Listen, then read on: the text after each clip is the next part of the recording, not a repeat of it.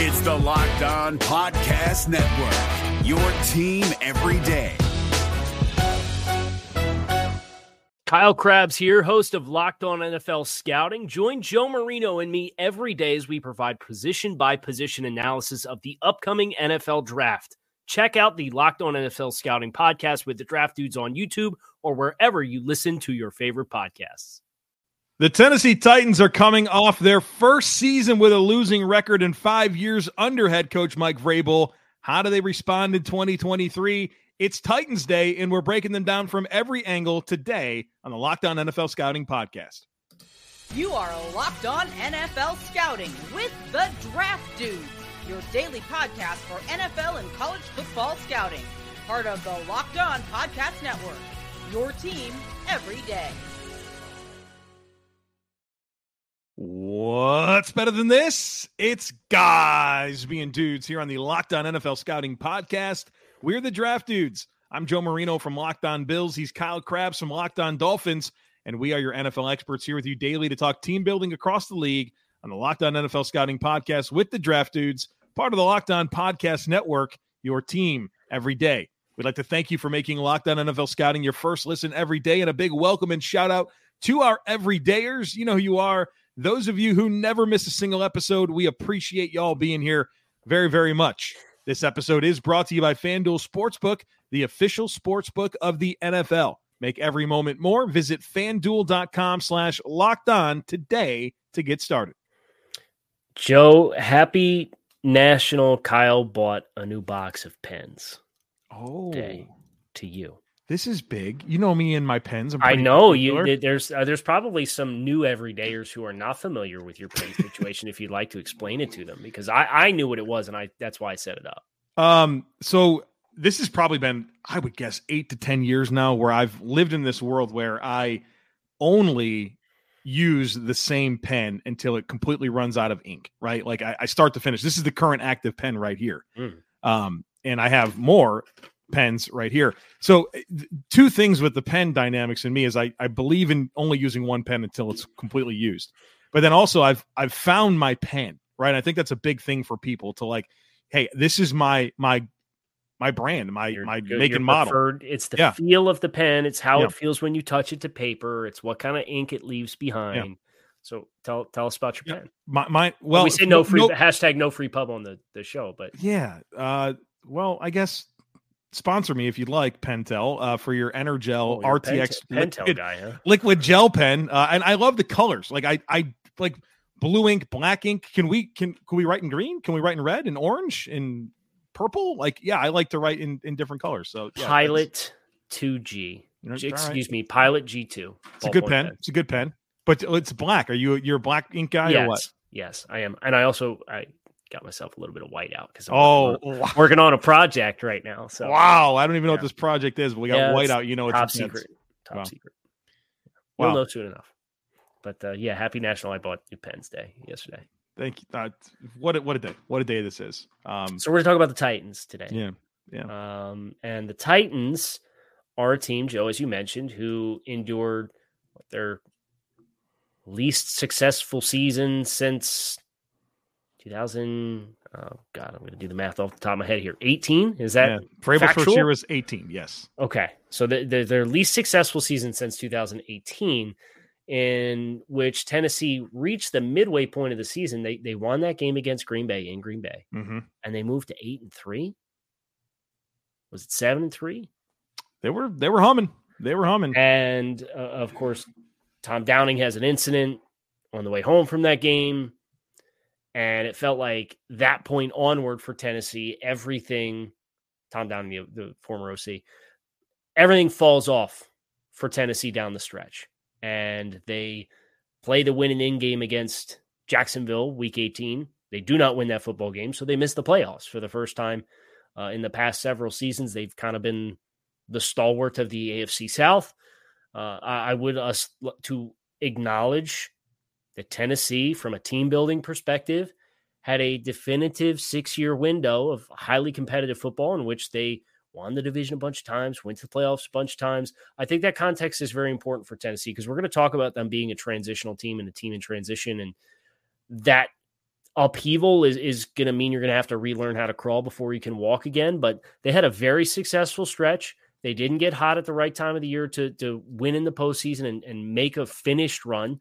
They did play in an AFC Championship game. And I think that this is kind of an example of life cycles in the NFL is what the Titans had, how they were able to compete, and now how they have to scale back and retransition and gear back up again. 7-3 to 7-10. That's how it finished. Yeah, that's a tough finish. Like you mentioned, two different playoff runs. One where they were the number one seed in the playoffs, and a completely different one where they went to the AFC Championship game. I have a lot of criticism towards John Robinson. If you've been listening to this podcast for any length of time, I tend to get that out as often as I possibly can, because I think I hold him responsible for not making the necessary moves to get this team over the hump, right? We knew that they were kind of in it. I think you want to be as good as you can for as long as you can, but like there's humps that you have to get over. And I don't think he was ever able to do it. And I think that comes from needs-based drafting. I think that big timeout here, right? Taking a timeout. Yeah. Wow. Okay. So when you reflect on that ideology, do you think that is more reflective of them not being aggressive enough, of them trying to extend the window as long as they can without maximizing the window? Like there's a number of different schools of thought that I think could have been kind of at the crux of this, but ultimately, as you said, we never crescendoed at the right time. Right. And first of all, they leaned into a winning recipe that is a winning recipe, but it's a little bit tougher, right? Not necessarily having elite quarterback play, your identity being running the football with Derrick Henry and playing good defense, right? And that certainly got a lot of wins, but not necessarily the right wins. But I thought John Robinson, whether it was needs-based drafting, whether it was not retaining players, right? Just very impulsive, like getting rid of guys, never really like having plans for a lot of players, it would seem. But then also you look at two critical spots, wide receiver and edge rusher. And like how many missed throws at the dartboard did we have that limited this football team when that was what they needed? And so, yeah, I thought there was a lot of like, oh my gosh, they're moving on from John Robinson. I'm like, celebrate, Titans fans, because this, I think, has been the biggest thing that's held you back as an organization. And so we haven't even gotten into the offense or defense, because I think that does set the tone for this conversation, because it is a unique situation, the way that they've won, their path forward, the fact that Rand Carthen's now taking over for John Robinson, the success that Mike Vrabel's had. I mean, Mike Vrabel's one of 9 coaches in the entire NFL that have been with their team for 5 or more seasons, right? That's it. Like, he's been one of the most successful coaches over the last 5 years. There's only 9 that can say that they've been on the same team for 5 full seasons to this point. Well, and last year was their first non-winning season, even extending further back than Mike Vrabel since 2015. Case in point. They've won at least 9, 9, 9, 9, 11, 12. Right. 7-3. 7. Yeah. Like, what an awesome stretch of consistency to play winning football. But it never graduated to the point other than when you were 9-7 and made a quarterback change midseason. Yeah. And you had this brand new dynamic with Ryan Tannehill versus Marcus Mariota that presented new challenges for teams to have to defend you. And you took advantage of that and then ran that off to 23 wins over the next 2 seasons, 23-10. Well, this podcast has taken on a life of its own. I think the way this is going to wind up working is next segment will be offense. The last segment will be on defense. But before we get there, we're going to tell you about FanDuel. Baseball season is in full swing, and there's simply no better place to get in on the action than over at FanDuel, which is America's #1 sportsbook, because right now, new customers can get a no-sweat first bet up to $1,000. That's $1,000 back in bonus bets if your first bet doesn't win. Just head over to FanDuel.com/lockedon to join today. And folks, I love betting over at FanDuel. It's a safe, secure, easy-to-use app with great promotions every day. And it's not just the baseball that you can get in on. The football's futures bets are so fun. So they have win totals, right? Over, under for win totals for each team. player props, projected rushing stats, receiving stats, passing stats for all the players. There's week 1 line odds. There's awards that you can get in on if you like those odds. So much fun stuff over at America's #1 sportsbook. So don't miss your chance to snag a no-sweat first bet up to $1,000 when you join FanDuel today. Just go to FanDuel.com/lockedon to sign up. FanDuel, official partner of Major League Baseball. This Locked On podcast is brought to you by Home Chef. Now that the novelty of the new year has dwindled down, how are your resolutions coming? One of mine was to order less takeout, cook more at home. But I'll be honest, I haven't been consistent. That is until I found Home Chef. Home Chef provides fresh ingredients and chef-designed recipes conveniently delivered to your doorstep to simplify the cooking experience and without robbing you of the joy of putting a dish together yourself. I'm pescatarian, and they cater to a variety of dietary needs. I had this super refreshing ginger sesame salmon, a beautiful trout dish, and a super comforting shrimp and vegetable orzo dish, all of which took me less than 30 minutes to put together. For a limited time right now, Home Chef is offering all of our listeners 18 free meals, plus free shipping on your first box, and free dessert for life at homechef.com/lockedon. That's homechef.com/lockedon for 18 free meals and free dessert for life. Homechef.com/lockedon. Must be an active subscriber to receive free dessert. Okay, Joe. Let's talk about the offense. Right. Yeah. Let's kind of did segment 3 off the top there, which, as you said, the show takes on a life of its own and usually does. Offensively, we started this offseason with some conversation about Derrick Henry potentially being on the trade block. I'm glad they didn't go that route. But I do think what is overly apparent based on the maneuvers, where they spent their money, Tennessee, I expect this to continue. The DNA of what they've been offensively is going to continue to be the ideology of who the Titans are. There's not a lot of dynamic threats on the perimeter to win on the outside. We're going to try to play bully ball. We spent a lot of money in free agency to bring in some new pieces between Andre Dillard and Daniel Brunskill, and they drafted Peter Skoronski with a top 12 pick. Like, that's all good infusion for an offensive line that desperately needed it. We still have Derrick Henry. We drafted Tyjae Spears on day 2. So we've put ourselves in a position to what we've been is what we are going to continue to be. And I think that kind of reaffirms the identity of this football team. But the question, of course, is if they have enough counter punches off of the core identity of what they are offensively. Man, look at this offensive line. Stalwarts, Ben Jones, Taylor Lewan, Nate Davis, gone. One offseason, right? Swapping them all out for Brunskill, Skoronski, and Dillard. Aaron Brewer, kind of your returning player, shifting over to center this year. I mean, he's such a fascinating guy. He's like 275 pounds, 280 pounds. Outlier. Yes, yeah. Good for him that he's found a way to stick like he has. And then Nicholas Petit-Frere is a returning starter at right tackle who was a surprise starter for them last year. And so, I think step one here for this offense is going to be getting this offensive line sorted out and getting them functioning as one, because you've got 3 guys that are completely new, Brewer in a new spot, right? I mean, so there's just a lot to unpack. And then you're probably asking yourself questions about some of your depth in Jalen Duncan and Dylan Raduns, and like, are they in actual battles to win a job? Is there a path for them, right? So I think they got to sort out this offensive line, and then from there, obviously, we know what Derrick Henry can do. You got to figure out your passing game, and your most appealing weapons are your 2 second-year players in Treylon Burks and Chigo Okonkwo, the tight end. Man, we're excited about Chigo. I mean, I know that you were pretty high on him early. Brand, baby. And we saw him at Shrine, right? And we're like, okay, yeah, all right, different he's kind of cat. He's a little bit of a player. He stands out versus some of these other guys out here. Pretty raw guy to come into an offense that didn't have a whole lot going for him, to have the production he did as a rookie, right? That's pretty uncommon for tight ends. So like, he had 32 for 450 and 3 touchdowns last year, 14 yards per catch. It's pretty good production for a rookie tight end in this offense, right? So, but it's fair to look at these weapons collectively and say, well, I mean, you really need those guys to emerge. Even a Kyle Phillips in the slot, like, you need that guy to find himself this year, because outside of Derrick Henry, I don't see proven weapons here. I don't see a lot of depth in these options in the passing game for Ryan Tannehill, who's like, let's face it, this is probably his last season with the team, as they've made recent investments. And, well, I mean, you can look to Malik Willis, 2 quarterbacks in the last 2 years. Will Levis was picked 33, right? I mean, they traded up for him. Yeah, they came up and got him.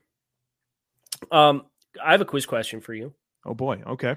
And we're acknowledging that kind of the skill group is kind of the mystery of this offense. And if they have enough pieces and if they have enough dynamic athleticism to really kind of have enough counterpunches off their run game, and they're obviously going to play action pass a ton and keep the pressure off the offensive line to just straight up pass protect. But the receiver, the offensive player, I should say, on Tennessee's offense, who is returning from last year, who caught the most amount of footballs for the team in 2022. Who is it, and how many catches did they have? Was it Nick Westbrook-Ikhine, and he caught 32 passes or something like that? Your number's very close. There were 2 that caught 33. All right. Nick caught 25. Okay, so it wasn't him? Derrick Henry and Treylon Burks each caught 33 passes last year. They are the returning leading receivers from last year's team. Robert Woods and Austin Hooper were the departures. They were top 2 on the team in targets and top 2 in the team in receptions. Now, obviously, the dynamic play of both of those players and Robert Woods at this stage of his career, I don't know that those are great losses, but I think you look at it from the sense of there's 150 targets that have been opened up in this offense from what there was last year, and we really didn't bring anybody in. How do you redistribute those 150 targets? How do you maximize those opportunities within your passing game? I think is a fascinating question. You're hoping Treylon Burks gets as many of them as he possibly can because he only had 54 last year. Yeah, you'd like to think he doubles that, right? I mean, that should be a reasonable goal for Treylon, but also, I mean, this is a DeAndre Hopkins team. It should be, right? I mean, when you consider... I think he took a visit there, right? I know there's familiarity with Vrabel. His visit came before he went to New England. Right. That's the 2 visits he's taken, right? I know that he's had conversations with other teams, but showing up for those 2 opportunities, I think says a lot. But I mean, if I'm Tennessee, like, get it done. You're not, maybe there's a little PTSD from the Julio trade. I don't know, but like, you're not giving up anything. You're going to sign him to a deal, but like, you've got targets, to your point, 150 available. And yeah, I mean, even if 50 something of those goes to Burks, which should be where you want a lot of those. Still got 100 targets. Yeah, man, send them to Hop. And 80% of DeAndre Hopkins is still at this stage in everybody's career. I don't want to necessarily blow this out of proportion, but 80% of what DeAndre Hopkins has been is still probably the best receiver on this team, right? Dude, for sure. For sure. But, obviously, there's ceiling with some of these guys that you get excited about. But yeah, we watched the tape on Hop. We went back when all this stuff started. The show. Yeah. We did the show. We watched the film. And it's like, okay, man, this guy still runs nuanced routes, body control, hands, ball skills are elite. Yeah, he's never been a burner. Like, okay, that's not going to all of a sudden change, but guy can get open and catch the football and command good volume of targets and be somebody you're happy with. And if my memory serves me correctly, there is a player who was somewhat of a non-dynamic, shifty, high football IQ slot player that Ryan Tannehill vibed with quite a bit back in the day. Oh, Mr. Jarvis Landry. Oh. And Nuke at this stage still has more in the tank than like Jarvis had at his peak when Jarvis ran 4.7 and coming out. Man, that's a good point.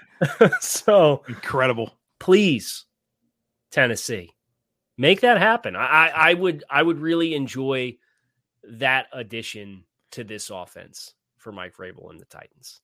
They could sign Jarvis Landry. They could, yeah. So like if you don't get Hop, I mean, I just think the point needs. I think it's understood that they need more here in terms of collective weapons here. How fun is Tajay Spears now on this football team? Man, what a player he is. Excited to see him as the counterpunch to what they have in Henry, So not surprised that they went that route either, obviously with kind of the discussion around Derrick Henry and him being floated out as a trade candidate. And depending on how this season goes for Tennessee, if they're not competitive, maybe that's a trade deadline thing that you could see revisited if they have to be honest. But I think the way that you mentioned just on the offensive line with Lewan and Ben Jones, like these long-term pillars of what they were, moving on from those players, it certainly feels like Derrick Henry's stretch of 350 touches and just being a workhorse. I don't doubt he can continue to get it done. But if you look at the life cycle of Tennessee and as they gear up, what are those finances best attributed for, especially with, having some exciting young pieces in the offensive backfield between Hassan Haskins, who I think has a little something to him as a power player, and then Tyjae Spears is a very different dynamic. And it feels like they've been chasing that kind of player for a couple of years now, too. Yeah, with Darrington Evans, right? They drafted him 3rd, 4th round, something like that. Middle round guy. I think one of the challenges for Derrick Henry this year, two challenges that are pretty significant. First of all, I would say the adjusting to the offensive line, right? New pieces, right? And I remember, I'll never forget Jonathan Taylor at the Combine. He was asked about, how do you have such great vision? And he's like, I know my offensive line. I know the way that they're going to take on blocks. I know that the angles that they're going to have, and I can work off of them because I can anticipate stylistically how they're going to approach. And obviously you think about Wisconsin, a lot of continuity with the offensive line, and Jonathan Taylor was able to really feast there. For Derrick Henry, I mean, he's going to have to really adjust to a lot of new pieces this year, which he, to his credit, he did last year and had to do it on the fly and still had a lot of production. But when you combine that with probably a lot of heavy boxes, right? I think defenses are going to play Tennessee and say, well, okay, we see Derrick Henry's back there. Let's go ahead and take that guy away the best we can and see what you can do in terms of throwing the football with Ryan Tannehill and your other weapons. So heavy box counts and adjusting to a lot of new blockers is going to be the challenge ahead for King Henry this year. And just a final thought as we get ready to transition over to the defensive side of the ball, Joe, but that continued chasing of that different dynamic to pair with Derrick Henry. Do you remember the running back that they signed for like $5 million per season? Yeah, it was Lewis. Deion Lewis from New England. He signed a 4-year, just short of $20 million, like 19.75 across 4 years back in 2018. And over the last 10 years, that is the 16th highest APY for a running back to sign with a new team in free agency. Whoa. Man, you're right. They really kind of have been trying to find a guy to go with them. Mm-hmm. This type of player. And I think Spears is as good of an option as you're going to have to get it. Excited to see what that looks like, but just need to have enough counter punches off. That's the big mystery for where Tennessee lies offensively.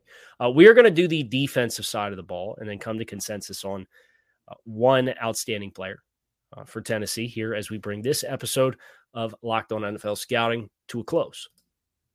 If you're looking for the most comprehensive NFL draft coverage this offseason, look no further than the Locked On NFL Scouting Podcast. Join the draft dudes, Kyle Krabs and Joe Marino, as they go position by position through the NFL free agent class and into the star-studded crop of college stars who will be selected in the 2024 NFL Draft.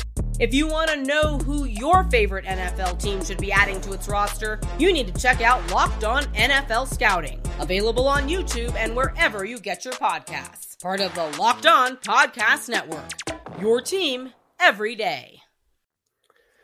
Okay, defensively, here's the good news. I think there's a lot to work with on the defensive side of the football for the Titans. You think about Jeffrey Simmons and him being as impressive and as disruptive of a player as he has been for the past several seasons. Obviously, that's a financial commitment that it's a no-brainer, right? Mm-hmm. to get him locked in and have him be a pillar piece. But you have Harold Landry, you have Danico Autry, you have Kevin Byard. The subplot with Byard and whatever the heck happened with asking for a pay cut this offseason or whatever is a different story. You have a couple cornerstones, couple quality starters. I think Amani Hooker's turned into a really good football player for them. We've got some bodies here. Mm-hmm. Now, I think it's a little bit of an incomplete build, but at the end of the day, I like the pillars that we have to work with in Tennessee. Yeah, man, you mentioned Jeffrey Simmons, and I give them a lot of credit for the timing of that deal, getting ahead of Quinnen Williams, getting ahead of, all of those defensive tackles, right? He was first before Lawrence, before Oliver. We're still waiting on Wilkins. But Chris Jones, right? I mean, that's going to be a huge deal that's coming through. And I think them coming in and getting that done was great for maximizing their costs. But welcome back Harold Landry, right? I mean, that's going to be such a nice addition to this unit. For all the pass rushing, edge rushing challenges that they've had over the years, I think Harold Landry has been a stabilizing player for them. And obviously he missed all of last year. That'll be big for him to be back. And, given the timing of when that injury occurred, you feel like he should be able to hit the ground running entering this season. And I love Danico Autry, man. They've really unlocked him. I think he's been a good player, but the way that he's been able to make an impact, being versatile, defending the run, rushing the passer from multiple alignments, man, he's probably one of the more underrated players in the game. And then Tier Tardo, I think, is a very serviceable interior defensive lineman as well. And so I'd like that 4-man situation here in terms of your kind of your front. I'm fascinated by the linebackers because Monty Rice, I think, played well down the stretch last year. Who they picked fairly high. I mean, I think he looks like he could be at least a serviceable starter, but Azeez Al-Shaair is kind of the X factor for me here with this group because obviously this was Cunningham and David Long who moved on. But Al-Shaair is a guy that's kind of been stuck in San Francisco, if you will, with Dre Greenlaw and of course, Fred Warner. And I think he's going to kind of have the opportunity to be a guy here for them and really patrol this unit and have some opportunity behind a pretty good front. And so this front seven, if you will, really intrigues me in a lot of ways. And I think some of the younger players taking a step, especially at linebacker, will be really critical.